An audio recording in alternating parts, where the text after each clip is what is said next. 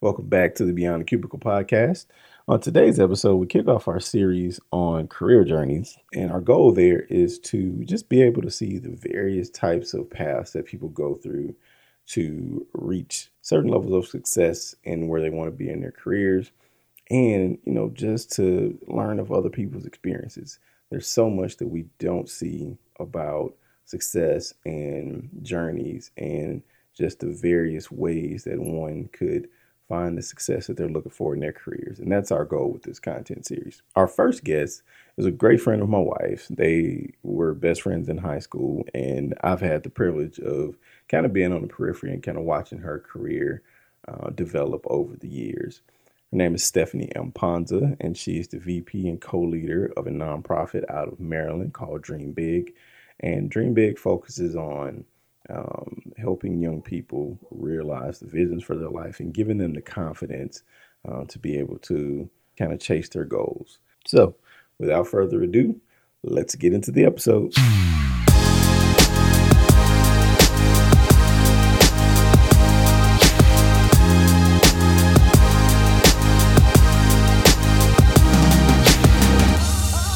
today, E, we got a special guest in the building. All righty. Yeah.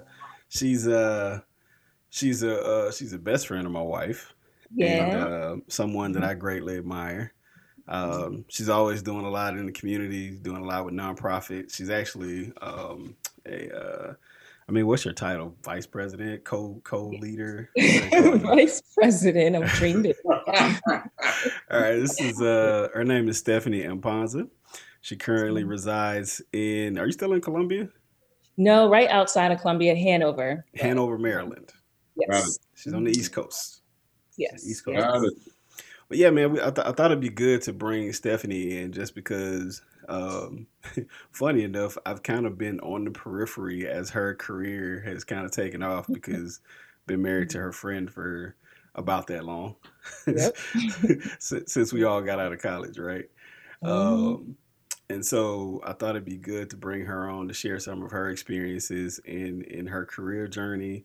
Being that she's a Black woman as well, I thought it'd be great to kind of, educate us as men just kind of on that experience.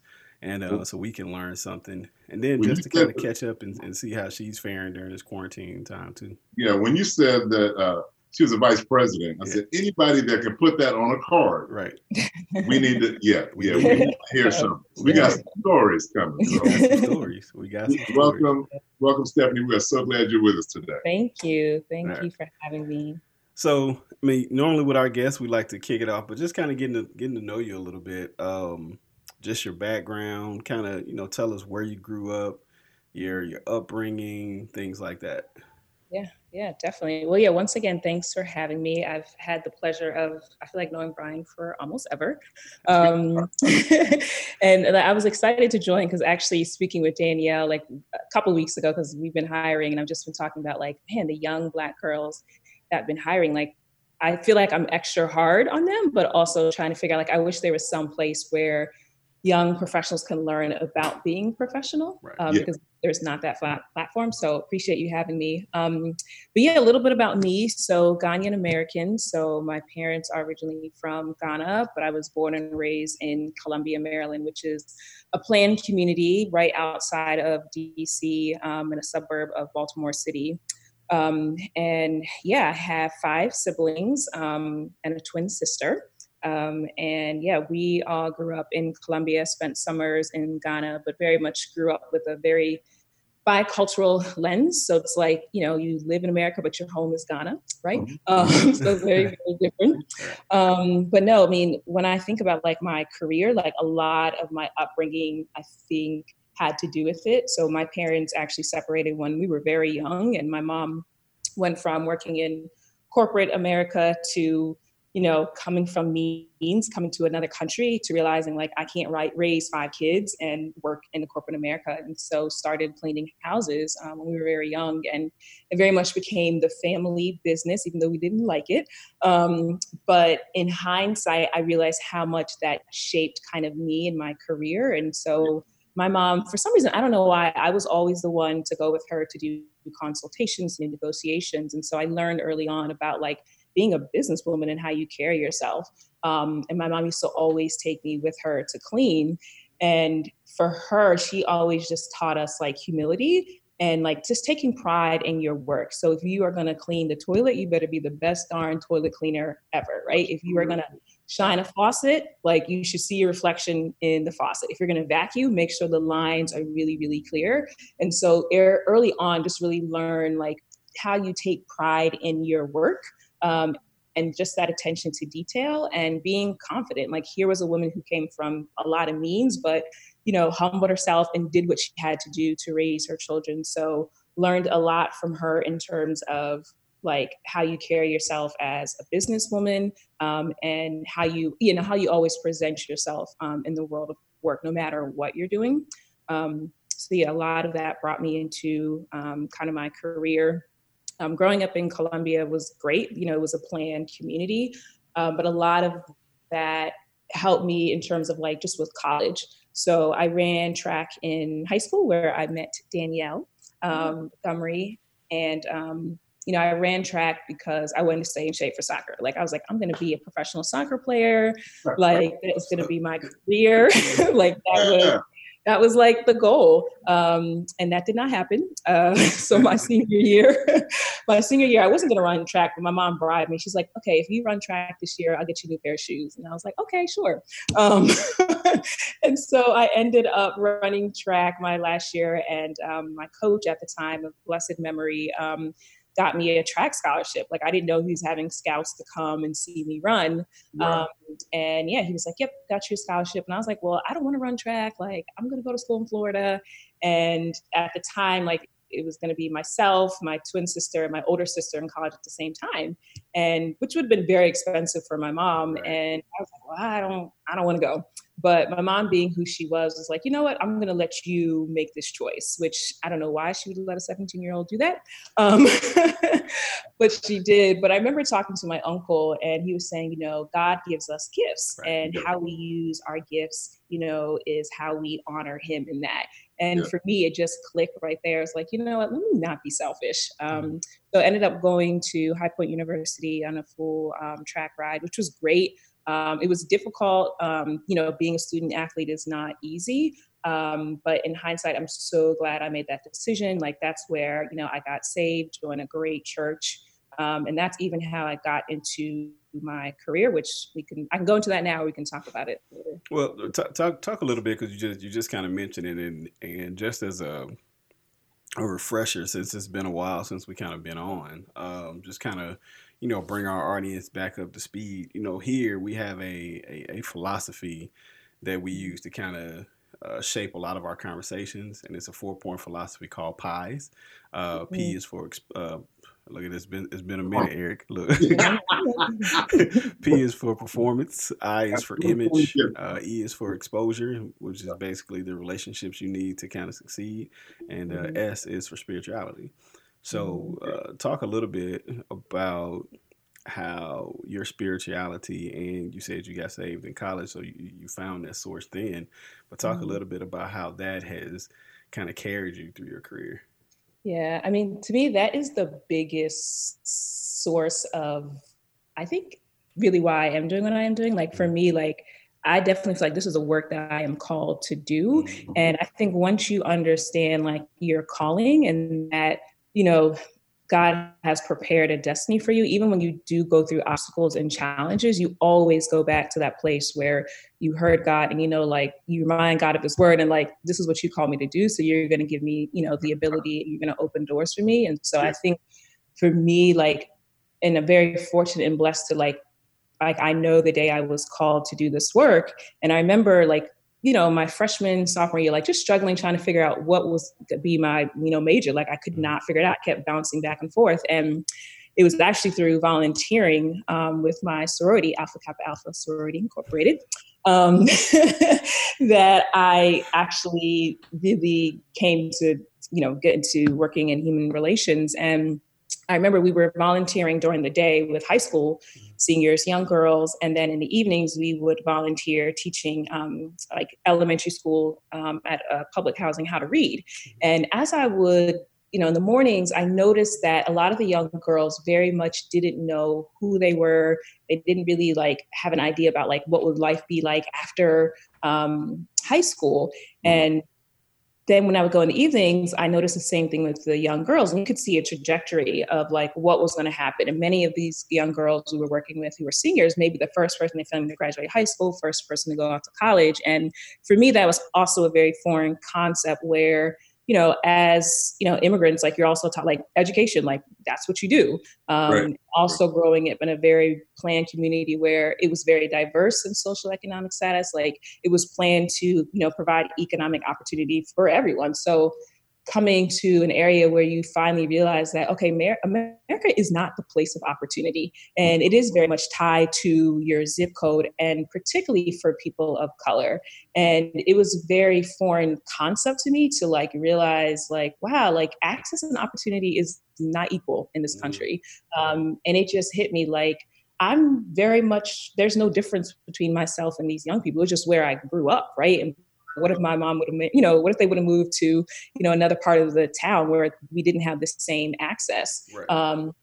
And then also realizing too, like immigrant, single mother, Black, female, like for so many reasons, like should not have been where I was. And it just hit me like a ton of bricks of like, you know what, like if I'm going to do anything in life, like it is going to be like providing opportunity and access for young people, because there's no reason I should have it. And I really felt like this is what God was calling me to do. So I immediately changed my major to human relations, concentration in business and nonprofit organizations my junior year. That's pretty cool. So human relations, Yes. I know Eric here has a ton of, when I say a ton, I mean, he likes to say, what's your saying about your birthdays? I was around when Eisenhower was president. So, I hear people talk about, Kennedy, I studied about him in history class. Shut up. I was on the bus when he got shot. See, there you go. No. But I feel like, I mean, just even in the names, I feel like there's a connection between human relations and human resources. And Eric has a ton of experience, 30 plus years of kind of running human resource departments and training teams and such. So I'll let him kind of speak to that a little bit. Kind of what I hear you saying, I love the realization that, and some of us don't have it that were born in this country, that if you have certain advantages and certain blessings, it's an advantage that you have because you were in proximity of folks that had that. Even as we do the virus, the places that we live are not terribly oppressive. And yeah, we're hunkered down, but I mean, I walk around a lake every morning in the neighborhood and we just go, oh, good morning. And we don't get close, but I understand also, I got a nephew in New York City, and we looked at him on Zoom the other week. He looked like Childish Gambino. Everything here is grown all the way out. A good looking dude. I said, man, when you been outside? He's like, I have never been outside. So understanding that many of us are blessed, and we should take that as a mandate to go do something for other people. And that's what I hear. You said something about this. Do me a favor, go back just a little bit. How do you see your calling or your purpose driving what you do today? I mean, I think for me, like a lot of it has to do with, I think about what we do now. So what we do, previous to where I am now, I worked as an executive director for 5 years at a nonprofit. And our role was to work with high school seniors at a critical point in their life to expose them to the world of work through mentorship, post-high school planning, and really just building capital, right? Social capital, financial capital. And it was not easy. And I think for me, had I not known that I was called to the work, it would have been really difficult. And mainly because, before even getting the job, like I was working as a social worker in Southeast DC, and it was great. I liked it, but I didn't feel like I was making that impact that I wanted to. And, through volunteering, again, connected with, Urban Alliance, where I was working as a program director. And I actually had to take it was a pay cut. It was a step back. And in hindsight, like it wouldn't have made sense for me to do it. But I also felt like God was saying like, no, like, I know this doesn't seemingly look like, you know, what you work for, but this is what I'm calling you to do. And it was really difficult because, yeah, taking that pay cut was not easy. And being at the age that I was like, it was almost like I was starting all over, but it was good in that it propelled me way further than I would have been able to get. And that I served as more of a case manager for 2 years and then program director for 2 years. And after that, I kind of felt too, I was like, I don't know, but you know, I'm good at this, I'm comfortable. And an opportunity for executive director position came up. And I was like, I don't know if I want to do that. Like, I'm just trying to help people, you know, I'm good, I'm comfortable. And I was like, I don't want to raise money. I was like, this is $1 million organization. And it hit me like, you know what, Stephanie, fear, like, that's what it was like. Your issue is fear and comfort. Like, yes, it's going to be hard. It's going to be difficult, but you don't want to do it because you're scared.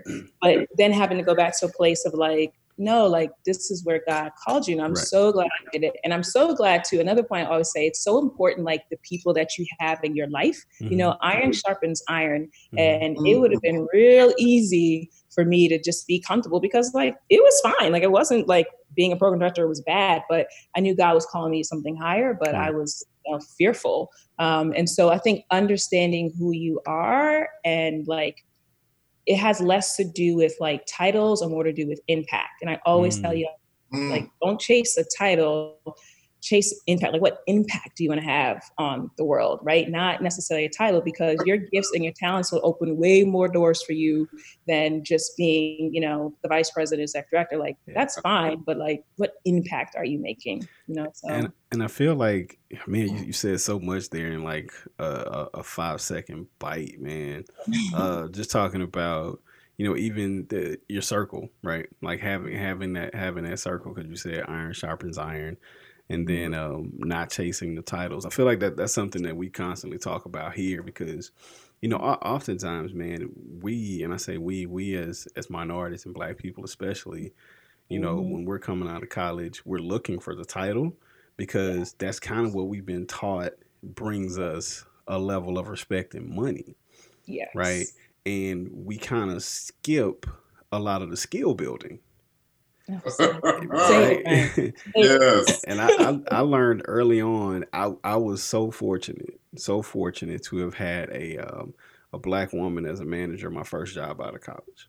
And she saw something within myself, how hungry I was. And that she said, look, you won't get the promotions just because it's really that's more of a corporate political function. She was like, but if you do as much as you can, learn as much as you can, she's like, trust me, the money will come. Yes. She told me that probably like after 4 months of working for her. And it's like, I've kind of carried that with me for my whole career. And, you know, I joke around on this show a lot where I talk about, you know, my little career journey. I've technically been at the same company for going on 15 years almost. But the joke is, I've been trying to leave for 13. Right? Yeah. I've been trying to leave for 13, but every time I try to leave, another opportunity within the organization opens up. And that's a testament to the skills and the relationships that I've built there. Eric, you had something? Yeah, you guys are spot on with why God allows you to go through things. There's a learning, there's a training. You know, you go to the gym and work out, and you're a track star. So what you had to do, getting up in the morning. What was your event, by the way? The 2 and the open 400. Okay. See, that's heart attack for yes. Feel it, Charlie horse. I can still feel it, Charlie horse. It's like again, another lap again. But I want you to think about what you had to do to train to get there. It was painful. It didn't feel good. Sitting down and having a big sandwich and some food would be a more pleasurable experience than what you did. But as you saw your times get better and better and better, and you saw yourself becoming more competitive, right. The end result was you look back on the training and went, yeah, it was worth it. I'm better. Exactly. I believe God, you know, in the book, it gives you so many examples, but he carries you through that. And when you're younger and first starting, we did miseducate you. Now there's a book out, it's been out since the 30s or whatever, The Miseducation of the Negro by Carter G. Woodson. And it's one of the things that says we, even in our educational system, have been educated to do to fit into the demand system. Yeah. Never educated for emotional development and achievement. That's why business majors can come out of school with business and can't start businesses. They're not equipped to start a business and be entrepreneurs, but they got a business degree. Right. They got an MBA. Right. Still couldn't start a business. Yeah. So you said something about calling, which I just thoroughly love. But what was your major in college, by the way? Yeah, so human relations with a concentration in nonprofit organizations and business. Yep. And then I did a master's in public administration in nonprofit organizations. Yeah, awesome. Yeah.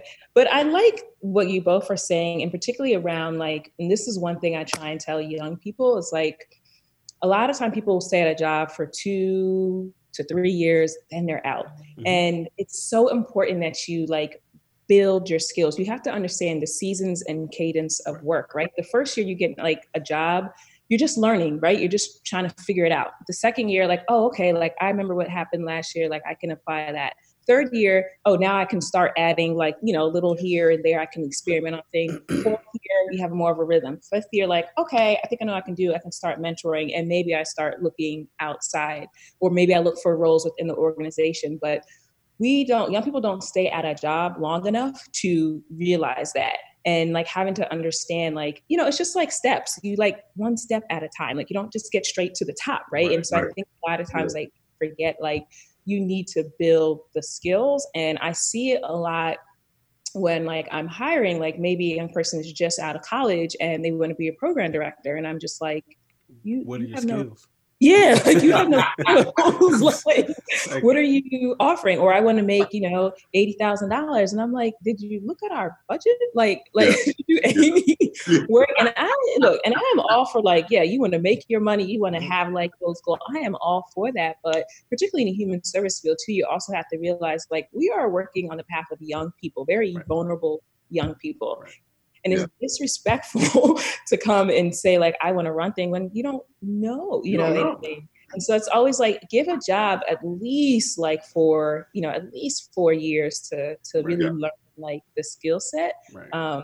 Because you don't know what you don't know. That is awesome. And you're absolutely right too, in terms of just like the progression of building your skills. Right. So like even with my job, right, I started there 2006, 2007, but I've held 6 positions in those years. I haven't just been in the same position and not moved. And that's awesome, bro. 6 positions in 13, 14 years, right? Mm-hmm. So my lesson to people, and when I say that, is I don't really tell people to just stick it out with where you are. Matter of fact, Eric will tell you we never say that on this show. Mm-hmm. We're always evaluating.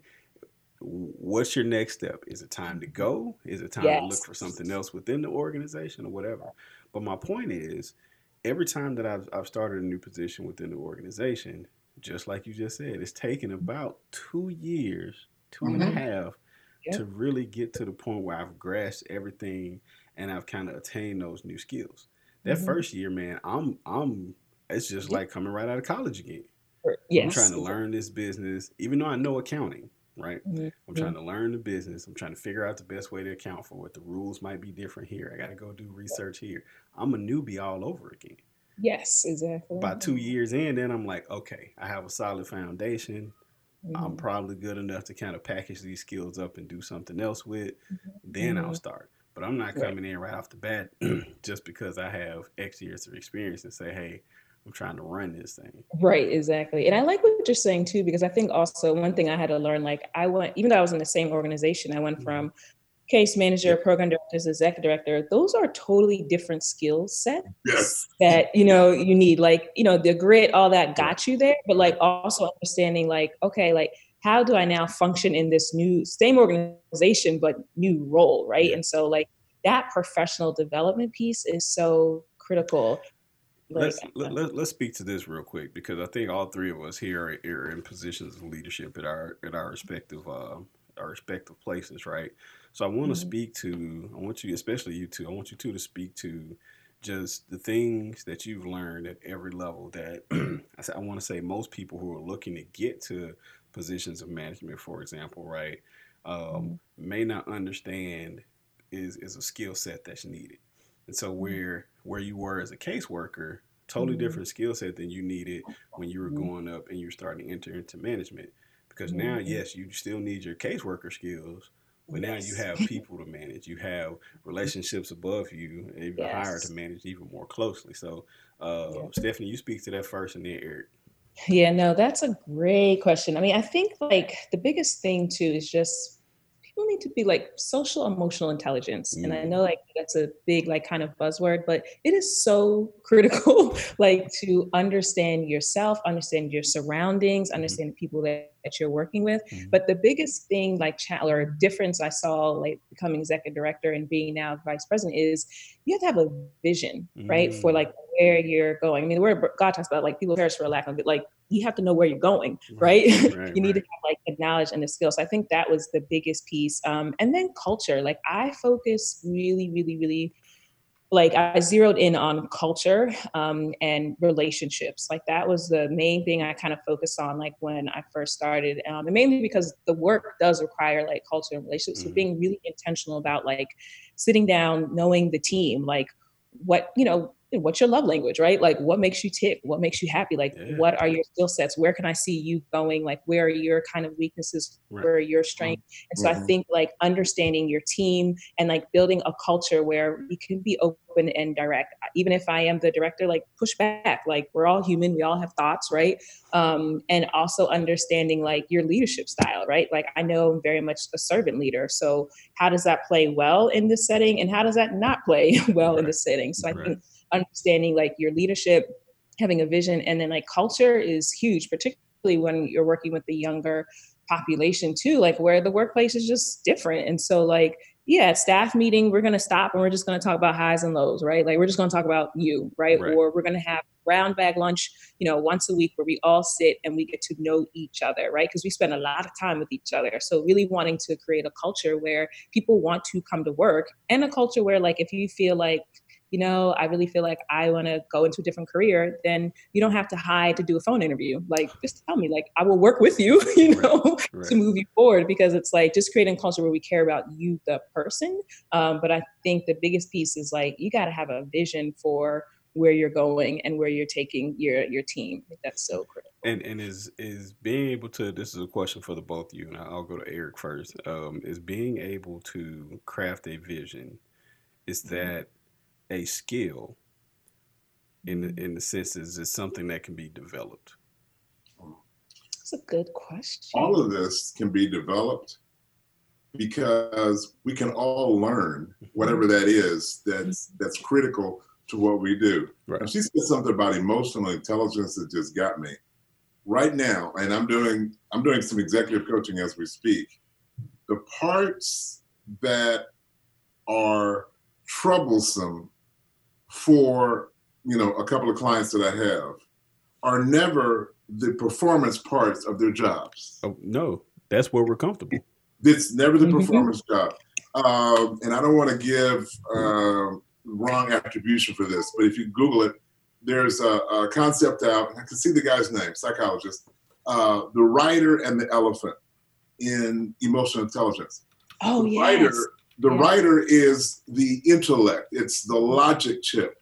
But the elephant, this big giant thing, is the emotions. Yes. So if I work for you, you can give me logic. Well, Eric, if you do a good job, you get bonuses and raises and be able to take care of your family, yada, yada. That's the intelligent part. Right. The elephant part is huge. If you piss me off and I hate you, I ignore the writer. Yes. And when the elephant goes on stampede, he kills everybody. So what people miss is that we are creatures of emotion. I come to work. One person that I'm coaching now, they had a bunch of staffers with their senior team. They are brilliant.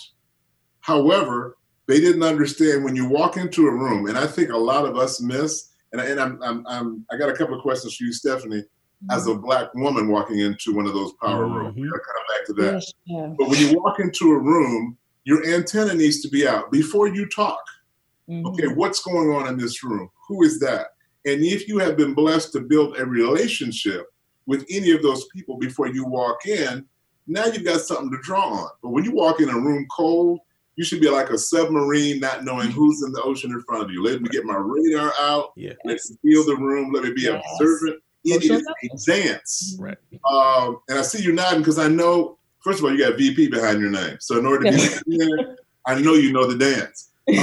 Yeah. That's what we're missing. And that's what folks that, have deep tans, there's nobody here to teach us because I don't know enough VPs who have done the dance and can now lead me through the steps. Right. Yes. That's critical. Yeah. No, that's so real. And I love, that's funny. Like I went to a conference and it's like, my notes are right here about the elephant and the right, like learn about adaptive change. Yeah. No, like you're exactly right. Jonathan Haidt, H-A-I-D. Yes. That's his name. That was it. Yeah. I gave the credit to Simon Sinek, but Simon Sinek had used it in one of his presentations. Yeah. But all of us need to do that. And smart people, if you miss emotional intelligence, you don't get any reward for being smart. Yeah. Right. No, you don't. No, you don't. You don't. Especially minorities. Oh. No. I'll share this, and then I will move to the next part where we kind of dig a little more into your career journey. We've kind of touched on it here and there, but I think I want to dig in just a tad more. But something that I started researching a few months ago, and it's been around for centuries, but you've heard of the term Stoicism, right? Oh, yeah. Yes. So modern Stoicism kind of focuses on, Stoicism in general, but modern Stoicism really focuses on trying to live a life where you have as few negative emotions control you as possible, right? And so you think about that, there are many of us that when we feel annoyed, when we feel anger, when we feel frustrated, it can become so easy to let those emotions derail us, even if for an hour. If it throws us off our game, we've now lost an hour of something that we could have been spending more positive energy on, right? And so something that I've been working on just in my own personal workspace, personal life, and everything is, once I feel that negative emotion come up, it's almost like an immediate thing. Do I need to address you right now? Do I need to give you power right now? If not, you can go ahead and take a back seat and walk out the door. And I'm going to focus on a different positive emotion, right? And it is not the easiest thing in the world. But what that allows is it teaches you patience, right? It teaches you patience to work with people who people who may drive you to do things that you probably don't want to do, you might go to jail for at some point, right? But it also teaches you patience in your personal relationships and even with yourself, right? But it's like it's just that whole concept that I find interesting, because you're talking about emotional intelligence, and I think that's a piece of it, like learning that patience. Yes. I got to do one faith thing. What helps me in that moment, and this is my own personal journey, so people of faith out there, you'll get it. Yep. I wake up in the morning and I ask for wisdom, guidance, and direction, because I am stupid. I know that. I'm not trying to front. I'm a ball of messed up stuff. However, when I'm connected, the stuff that he allows to flow through me is absolutely awesome. He gets all credit for that, but I know that there's nothing good inside of me. So if I start that way in the morning and somebody walks in the room and they say something stupid, we're human.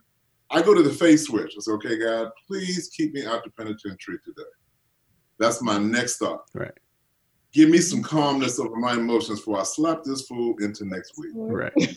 I don't need to go to jail. This is quiet.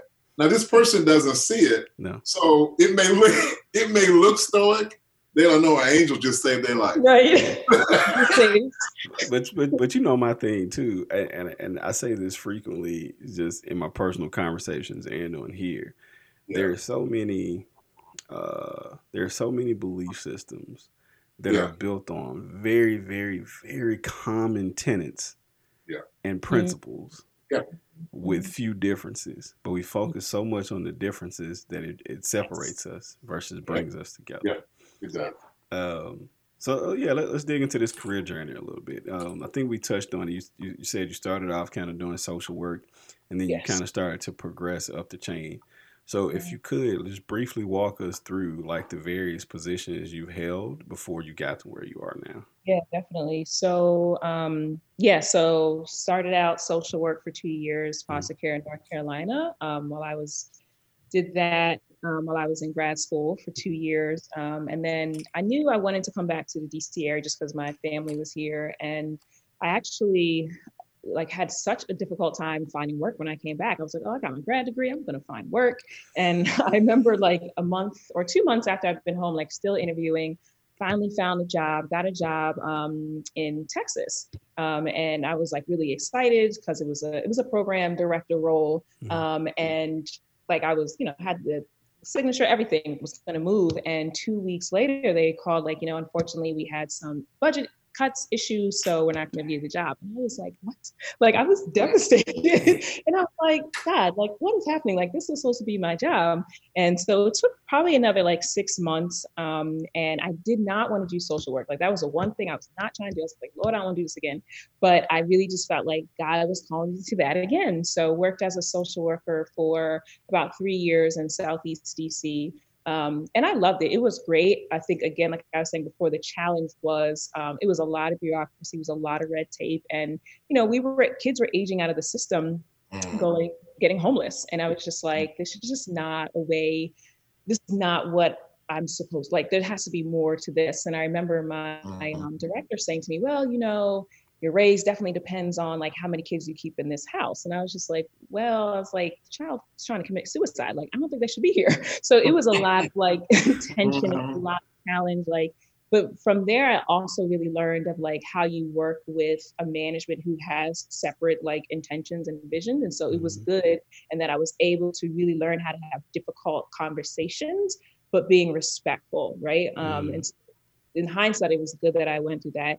And, I was very young, but I was also managing people who were older than me. So learning how to communicate. So while it was a difficult job, I learned a lot of skills. And, after 3 years, I was like, I think it's time to transition. And I really wanted to just really focus more on counseling. So I was like, I'm gonna go back to school. But it was not a good decision in that it wasn't necessarily a prayerful decision. It was more of like, I'm burnt out. I want to do something different. This sounds good. It's still in the same lane. And so, but, God being so good, it still worked out because through my nonprofit that I had started with two of my sorority sisters, I had been volunteering. We had started an organization called Instilling Values in You, where we work with young girls and men around like character development and had lots of workshops. Brian I remember you were on our panel for young men. I do. It was great. And I wanted to stay in that lane of working with young people. And again, through volunteer work, fell upon Urban Alliance. And that's what I was talking about before. Like, it was a great job, but it was definitely like a pay cut, like everything cut. But again, I really just felt like this was good. So the first day I started there was my first day of grad school. For some reason, I decided I was going to go to grad school full time and work full time. Probably not the smartest thing. But, I did it and I was like, I'll be at Urban Alliance for 2 years. So I'm going to be a counselor and keep it moving. But maybe 2 years into the program, I loved it. It was great. But I really also loved Urban Alliance and the work that we were doing. And so got promoted to program director. But one thing I always did is I always worked the next job. So even though I wasn't necessarily trying to, like, I knew I was going to just be gone for 2 years, like I worked as if I was the program director when I was case manager. And I always tell like young people, like, work the job like you own it, and, put your name on it. And so, after 4 years being at Urban Alliance, they were like, hey, we have an opening for executive director. And I was like, again, don't think I want to do that. I'm fine.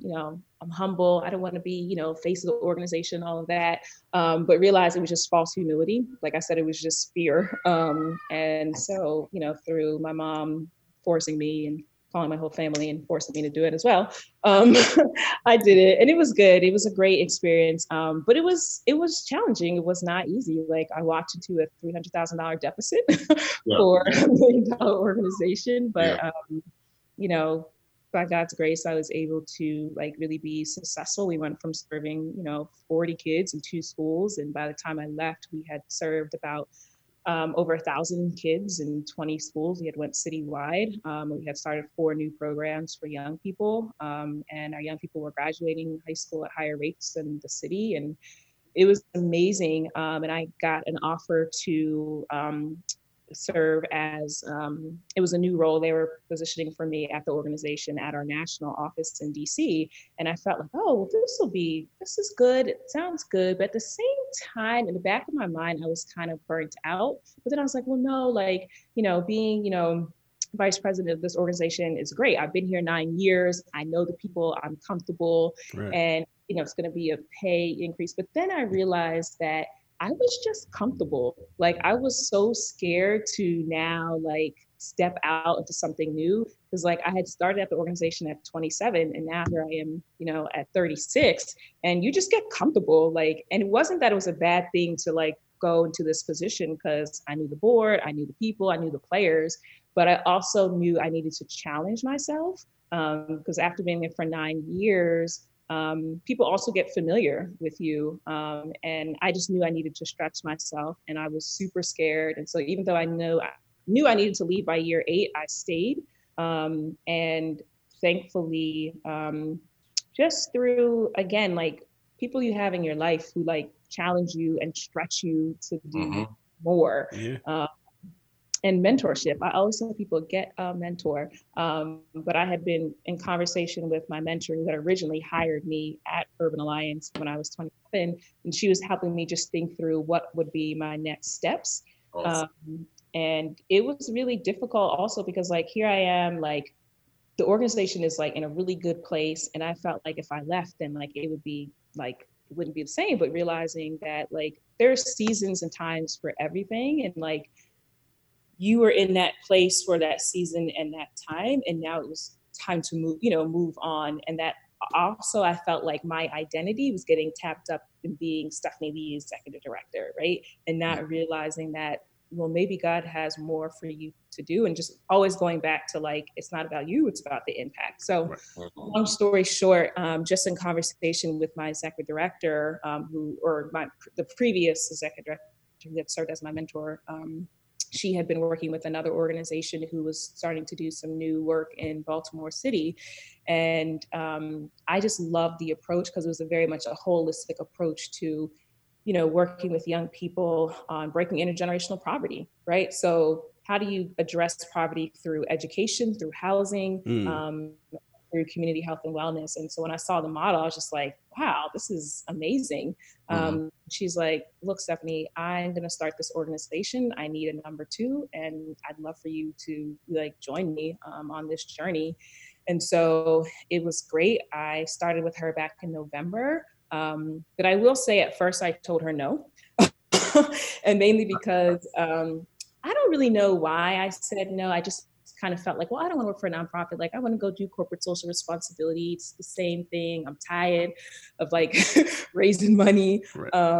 Small organizations can be really, really difficult. And simultaneously, I had potential offer in New York and another offer with another larger company.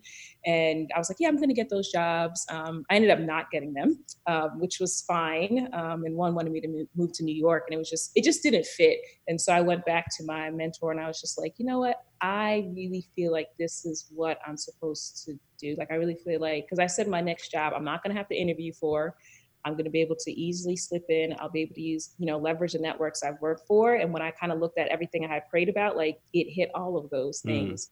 So now just serving as a vice president of Dream Big, where for us, we're really focusing on, how do you provide opportunity for young people and put them on a path of economic success, and provide choice through education and housing, as well as community wellness. Nice. I love this. Let's now let's dig into a little bit of this nitty gritty, man. Yes. Being a woman, being a Black woman, who's held various corporate roles, right? I don't even know where to start, but let's even talk about just the challenges of getting to the next position. Like, what are some obstacles that you face? Because like I know that just as people of color in general, like we Mhm. walk into the room and there's a whole different kind of math that we have to do before just Mhm. about any other race, right? Yeah, So, yeah, but yeah. being a black woman, I know my wife talks about this a lot. She educates me as well, just on just the nuances that I won't ever be able to experience, just Mhm. because I'm a guy. You know what I Right, mean? right, right. But yeah, talk about your perspective and some of your experiences there. Yeah. I think like for me, like the challenge is like I struggle like early on with like I didn't want to feed into like being the angry black woman, Mm, being too emotional, not being or like asserting yourself too much. Like I struggled very early on with like people's perception of me as a black woman, mm-hmm. um, and what all that comes with. And so very like particularly when I came in as like a director, like it was heightened to the point where like I was black tax. I was doing way more than I probably should have. Right. But like I was always trying to like prove. It made me so self conscious because I was trying to like prove that yes, I'm black, I'm young, but like I'm also smart and like I'm not just a black face. Like so it's like always trying to like I was Yeah. always fighting the stereotypes and the perceptions, and it was really difficult. And I'll be like honest. I'll never forget. I had a meeting and I was supposed to meet with the general manager, and then she had some last minute, challenges. So met with some of her C-suite folks. And so I Mm-hmm. remember getting there and my colleague, a white woman was joining me and she was a little late. So I'm sitting there with the C-suite folks and, we're just talking, making small talk. I was like, oh, and my colleagues, she's coming, she's on her way. So she gets there and she sits down. I was like, oh, it's my colleague. And they were like, oh, okay, nice to meet you, making some small talk. So then we were like, let's start the meeting. So immediately they all turned their body language towards my white colleague. And I'm like, and I've experienced microaggression, all of that before, but this was just a very blatant, like, oh, like you possibly can't be the one like in charge. Like it must be her. And so I had to quickly redirect of like, no, I'm running, this like I'm this like I'm running the meeting, right? So you deal with things like that, which it weighs heavy on your mind and it Yeah. makes you very self-conscious and very worried. But it came to a point where I was just like, I had to realize like, you know what, Stephanie, you are going to drive yourself crazy by always trying to get ahead of people's perceptions of you as a black woman. Right. And I had to go back to the whole thing of like, God called you to this work. Like, that, right? And so no matter like what they perceive you to be or not to have, like it's going to succeed. Like everything's going to work out. And so I had to really just start to train my mind of like, regardless of like their perception of how they think of me, like Mm-hmm. I'm going to focus on results. Right. I'm going to focus on doing, being a value add to this organization. Right. And I'm also going to focus on, I had to just shift my focus from like what people were perceiving me as to like, what are the young black people perceiving me as, right? Mm-hmm. And like, it is so important for them to see a person of color in this role because they've never seen that before. Because I remember a young man coming to my office and he was like, oh, like this is your office? Like you're the director? Like, and it was such a like, foreign concept and Right. realizing like, it's important that they see what they can be. Right. Starting to really change of like making it like more of an asset. Because my mom used to always tell me like, you're African, we're resourceful people. You can do anything you want to do, right? And so really coming from being a black female as an asset, like I bring so much to the picture because I am a black female rather than looking at it as a deficit. And when I changed that perception, it helped me to be more confident when I walked into a room rather than shrinking back because of like, what are they going to think? What are they going to think of me? Like, you have that imposter syndrome of like, am I supposed to be here? They're going to find out, I'm not smart enough. I'm not supposed to be here. And so so for me, like, I just had to take that, instead of getting angry about like people's microaggressions, like I had to take that power back, right? And start using it in a way that was starting to like uplift the young people that I'm trying to serve, who are mostly people of color, and also taking pride in like, in the nonprofit world, like, you don't see a lot of people, Black females, in like running nonprofit organizations. Right. It's typically, white women. And so also beginning to look at that as like, you know what, Stephanie, like, let's use, like, how are we going to use this platform, for better? And so, yeah, I think that it's challenging because people also like, oh, they automatically assume like, you must be from this part of the town. Yeah. And everyone likes a good, story. And I'm like, no, actually I'm not. Like, I went to this school. I did. Right. So it's hard. It's difficult to deal with people's like perceptions of you as a Black woman. But like, I had quickly I noticed, I try to be a very observant person as much as I can.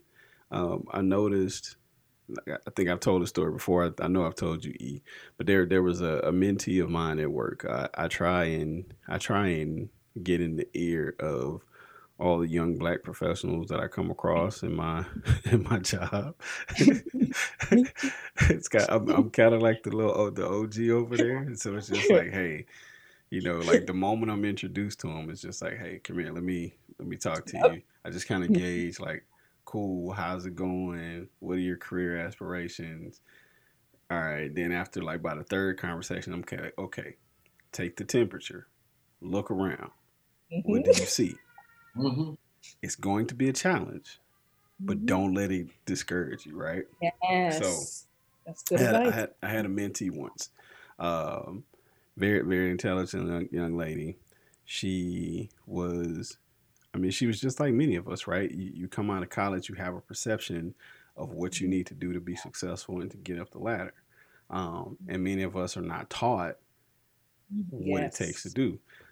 I myself didn't learn it until this guy, Eric, became my mentor, and he starts giving me all the pies tips, and I'm just like, now it makes sense, right? And so I'm passing this knowledge along, and one day I had gotten comfortable enough where I was like, okay, cool, look, I'm going to tell you this, and this is not coming from a place of judgment. This is not coming from a place of like a creepy guy, like trying to tell you what to do. I was like, we got to work on the wardrobe. And she was like, well, what's wrong with the... I was like, look, man, and practically what it was really nothing wrong with it. It's just parts of us, we have to play the game enough to get the respect that we need. And one day we just walked around the floor. I said, let's walk around the floor. I said, I want you to pick out all the women that are in leadership positions. Right. And once we walked around the floor, she came back and I was like, how many people of color did we see in leadership positions? Out of about 8 women, it was 2. I said, okay, out of those 2, you tell me how they presented themselves.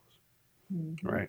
And essentially what it boils down to is a lot of the white women in the organization, they come in, regular ponytail, minimal makeup, a plain blouse and some dress pants or whatever, sometimes in jeans.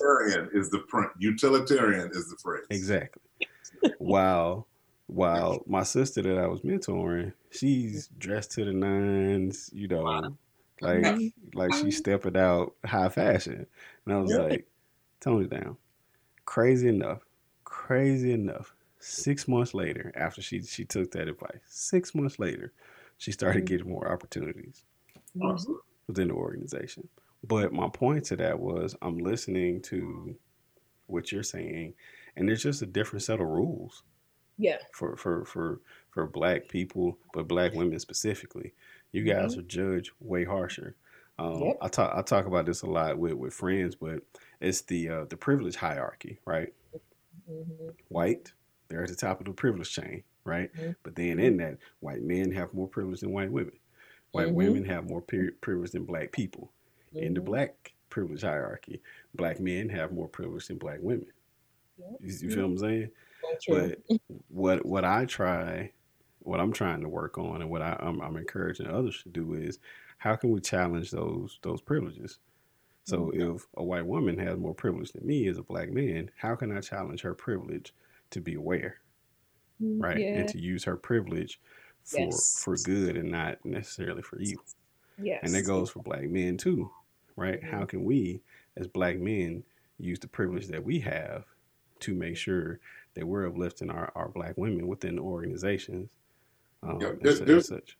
That's good. how you manage your resentment.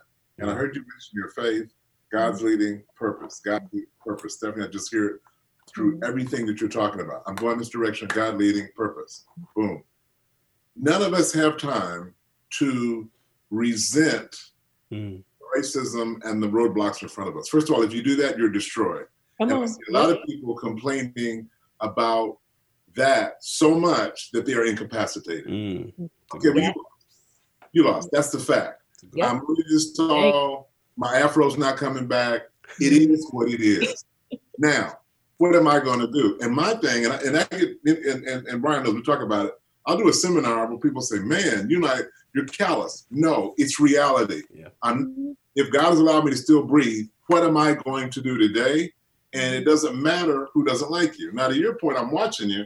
It doesn't matter what those people thought about you. You're still sitting in the same chair that God put you in, fulfilling your purpose. So to stop and be resentful of that, and I don't say it's not wrong. Somebody says, is racism wrong? Of course it's wrong. Right. But I've worked in different countries, and I've seen people that to me look like the same race, and they were in different tribes, different regions, different whatever. And I saw the same negative behavior. Yep. I couldn't just blame it on Black and white. I'm like, dude, I was working in one country in the motherland, and these guys couldn't get along. So I'm in this meeting, and the lawyer lady walks in. She's, African sister, and she laughed. She said, "You're trying to get them to work together." And I said, "Yes." I said, "If you do that, you don't have the Americans coming over getting all in your business." She said, "They will never do that." I said, "Why?" Different tribes. Different tribes. So I did this one thing. She looked at me, just shook her. I said, "They all look alike to me." She just walked out of the room. Real thing. That's exactly it. Yeah. So I've seen the Serbs and the Bosnians. I've seen the Irish and the British kill each other or whatever. And it is basically man's inhumanity to man. Now, in this country, it's Black and white. Correct. Because you don't have to be intelligent to be prejudiced against color. Just blind. I still got to accomplish, and God still wants us to be accomplished, successful, wealthy. He wants that good for us. And if we spend time being resentful, which I'm hearing you say, I ain't got time for that. Basically. You summed it up. And then I also had to think, I'm working with very vulnerable young people who are dealing with real life situations. I don't have time to be thinking about who doesn't like me because I'm Black. Literally have kids who are dying, struggling. You got to get over yourself. It's not about you. Yeah. It's so true. All right. We got a few minutes left. Let's talk about the aspect of hiring once you get into leadership roles and just the various stories that come along with that particular process, right? And what I want you to do as you're speaking on the experience is share a couple of tips for the listeners, right? Especially in this time of quarantine where everything's remote. And to be honest, just the way things are looking, it's remote is going to be the norm for a while until they can figure out vaccines and such. But I want you to kind of talk about some of your hiring experiences and just some different tips that you can share with people as they're going through the process. Definitely. So I always my motto when I'm hiring, I do hire slow, fire fast, right? That is my motto. And I say hire slow because just being intentional, right? About what are the gaps and what are you trying to fill, right? Because for instance, I'm trying to fill for culture, for skill, and teachable. I really always look for people who are teachable. If I'm in an interview and it's all about I, that is a huge red flag for me because the work we do is very team oriented. Mm-hmm. I don't care if you're the board chair or the post manager, if it's time to clean up, we all clean it up, we all taking out trash, right? So you have to come with a spirit of humility. But one thing I just feel and I see is lacking, particularly with young minorities, it's the little soft skills things, a little professionalism. So it's the, from jump, if you're sending your cover letter and resume, put it in a PDF. Don't put it in Word. Yep. If you are applying for a case manager position, don't put Stephanie Mponza human relations or HR job. Like, it's just the small little things. Mm-hmm. Put it in, I don't know what that is, but put it in a PDF. That drives me crazy. And professional dress, like that is a lost art. Particularly as we've been going through hiring, and I had one young lady, and very, very smart, went to American University, George Washington, like really great. But as soon as I picked up Zoom, I was like, is she wearing sweats? And I'm like, I was like, she is definitely wearing sweats. And it just threw me off the whole interview. Right. Wow. And I get that we are, quarantine. We're quarantined. I totally get that. But I need you to get professionally dressed for this. And I even noticed that when I was interviewing before, and I don't know if it's because of the industry we're in, mm-hmm. but I have a real clear, like, if you need our program, you can't work our program. We are teaching young people professional skills. Like, you can't work here if you need the program. So I need you to be professional. And again, we're working with young people. And then the simple art of just being prepared. Like, you should ask, there's an easy way when you're interviewing to show the interviewer that you've done your research. Mm-hmm. And so coming prepared with questions at the end. And so not asking, like I had someone ask, do you do tuition reimbursement? I'm like, I'm sorry, what?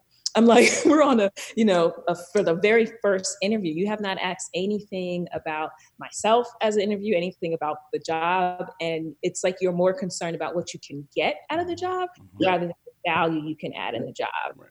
And so I think that's a huge, like, missed opportunity when you have an opportunity to ask questions to an interviewer and you focus it more on like what you can get out of it. So the professional dress and thank you note, like that is a lost art. Like, I don't know what happened to writing a thank you. So even if it's an email and reiterating in that email your skill set, it's not just to say, oh, thank you for the job, but it's reiterating why you want that job. And if there was anything during the interview that you felt like you didn't address, you address it in that, in that thank you. And it shows follow through and it shows that you want the job. It's just we're not just another, opportunity that you're trying to get. But I would definitely say the professionalism, and this may not be popular, I'm going to say, but like also not riding on the fact that you're Black, that you're just Black. Like, that's great. Yeah. I like that you're a Black candidate. I think that's amazing. But you also need to have skills, right, for this job. And so it's like, because you don't want to get further in your career and realize that you just got a job because you were Black.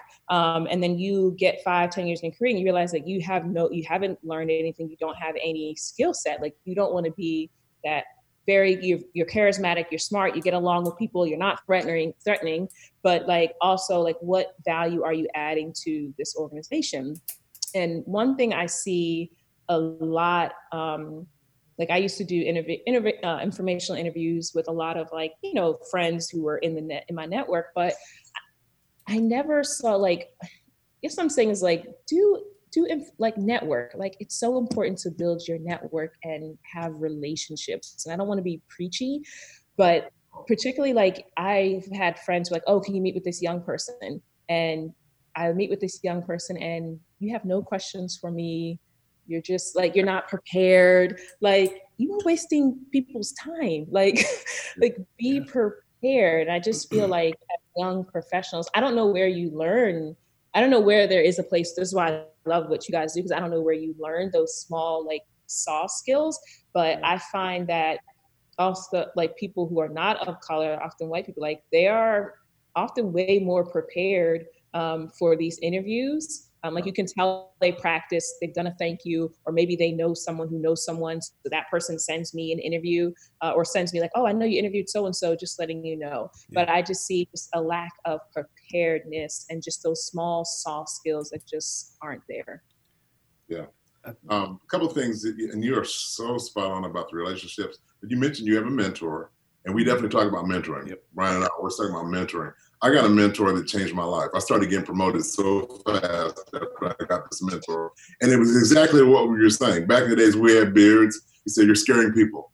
And he would simply take off, hey, I'm in quarantine now. But he gave us the dance. And for people of color, we don't know. And I'm talking to you, you're a vice president. I can say, I cannot name off 20 vice presidents of color right now. And I've been around for a long time. That's how rare it is to have somebody to speak to what's needed. As a woman who is an executive and a person of color, you mentoring somebody way more powerful. For instance, the person that Brian talks to about dress, you can say some things as a female he can't say. Exactly. Right. Yeah, I had to do it. Exactly. You can say them in a way, there ain't no lawsuit, it's just straight down. It is, and we've got to do that, which is why, we do what we do, but we've got to be the place where somebody goes, man, nobody ever told me about that. Mm-hmm. Nobody, the dress is incredible. Try this. I tell people do this. Go on an airplane. It'll be a minute, because right now I'm going to look like I got I'll look like I'm taking radioactive disease. Make on an airplane. But go on an airplane and dress professionally, and then go on an airplane and sweat to tell me how you get treated. Mm-hmm. Oh yeah. It's not even the same. Yeah. So the value that you're bringing, and I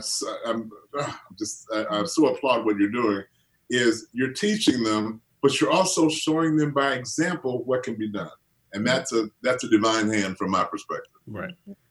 I think. And I think this will be the last point, and then we'll get into our final thoughts. But, you were talking about just where do they learn their professionalism? And I think for us, right, we need to create more spaces for that to happen. Even in my own experience with my own teenager, right, where, he's going out to interviews and we're like, maybe you shouldn't... right, and it's and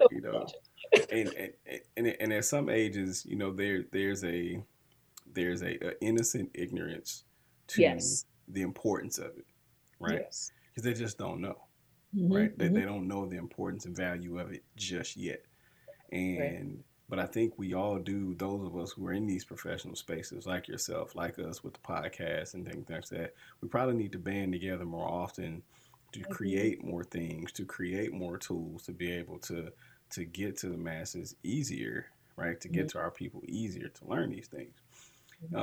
You referenced how some of our white counterparts seem to be fully prepared, like somebody gave them the answers to the test before they walked in the door. They did. Right. And that's what I'm saying. They did. And I think that's the difference, but it goes back to something you said way early in the interview, Stephanie, where you mentioned a lot of people, not just the kids you're working with, but even myself growing up, right? I grew up in rural Mississippi. There were not many, there are not many professional images for me to reference back then. So my proximity to those positive professional images was very few and far in between.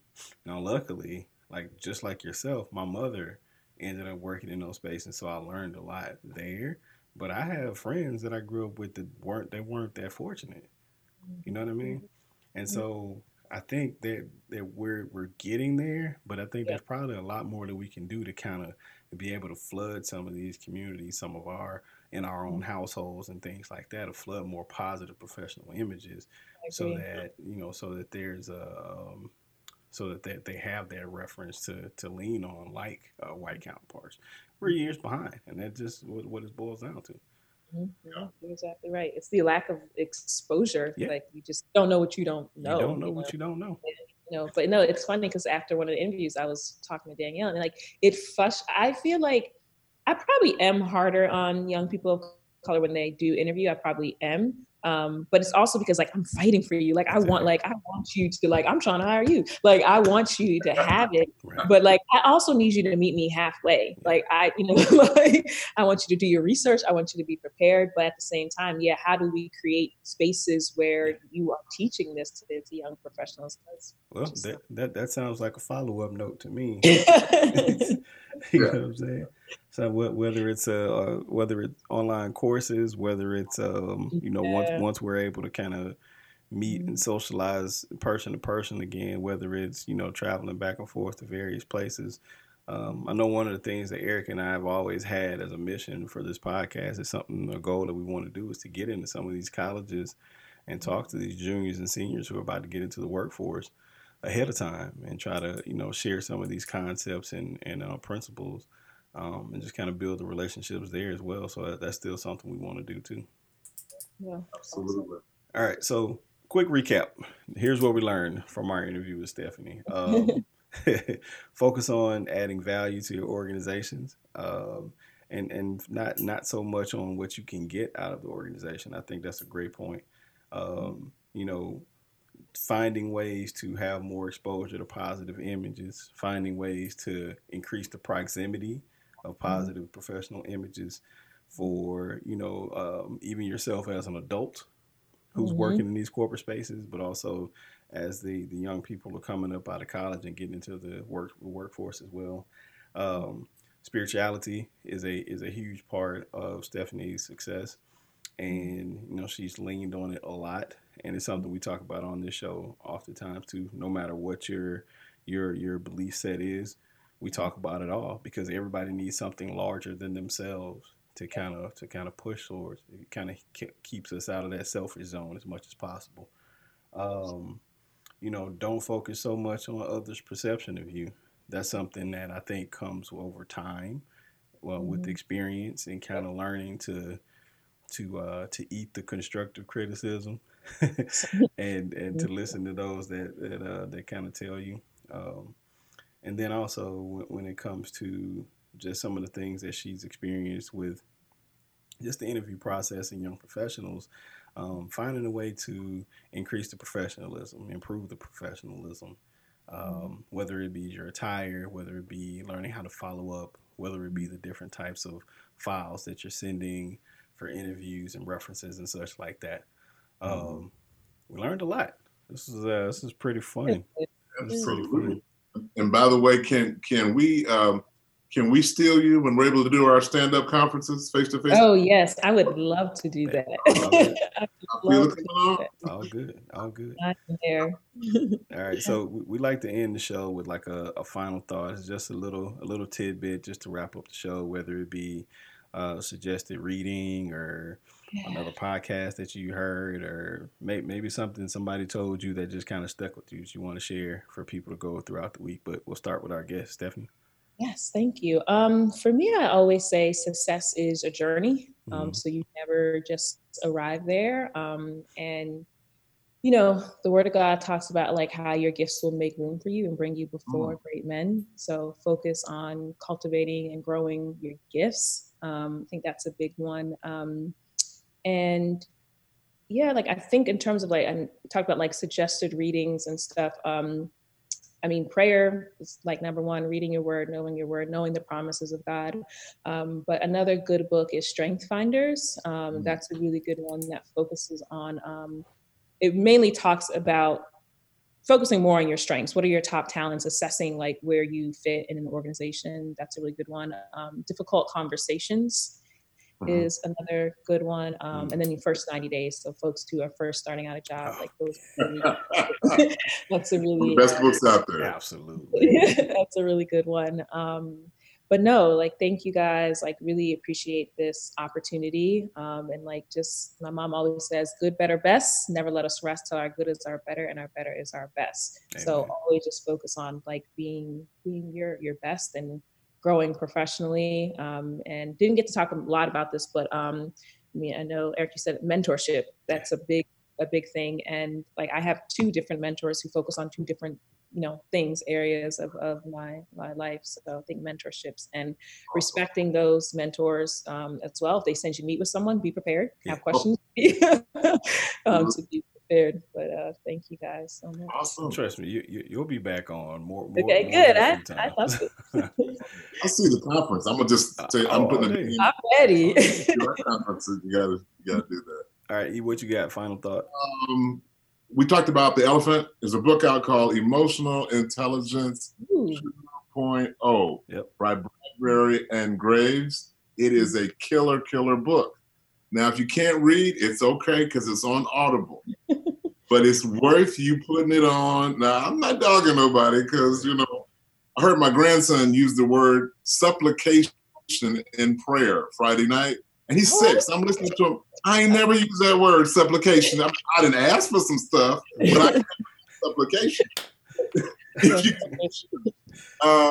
emotional intelligence. Let it play in your head because I don't care if you're black, white, or green. You need to understand when you walk in a room, your people radar needs to be up. Right. So excellent book for all of us.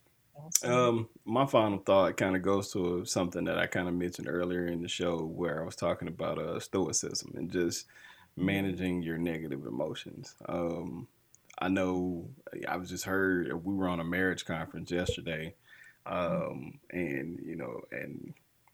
I've been kind of hearing stories about how through this quarantine, man, relationships are starting to take a turn.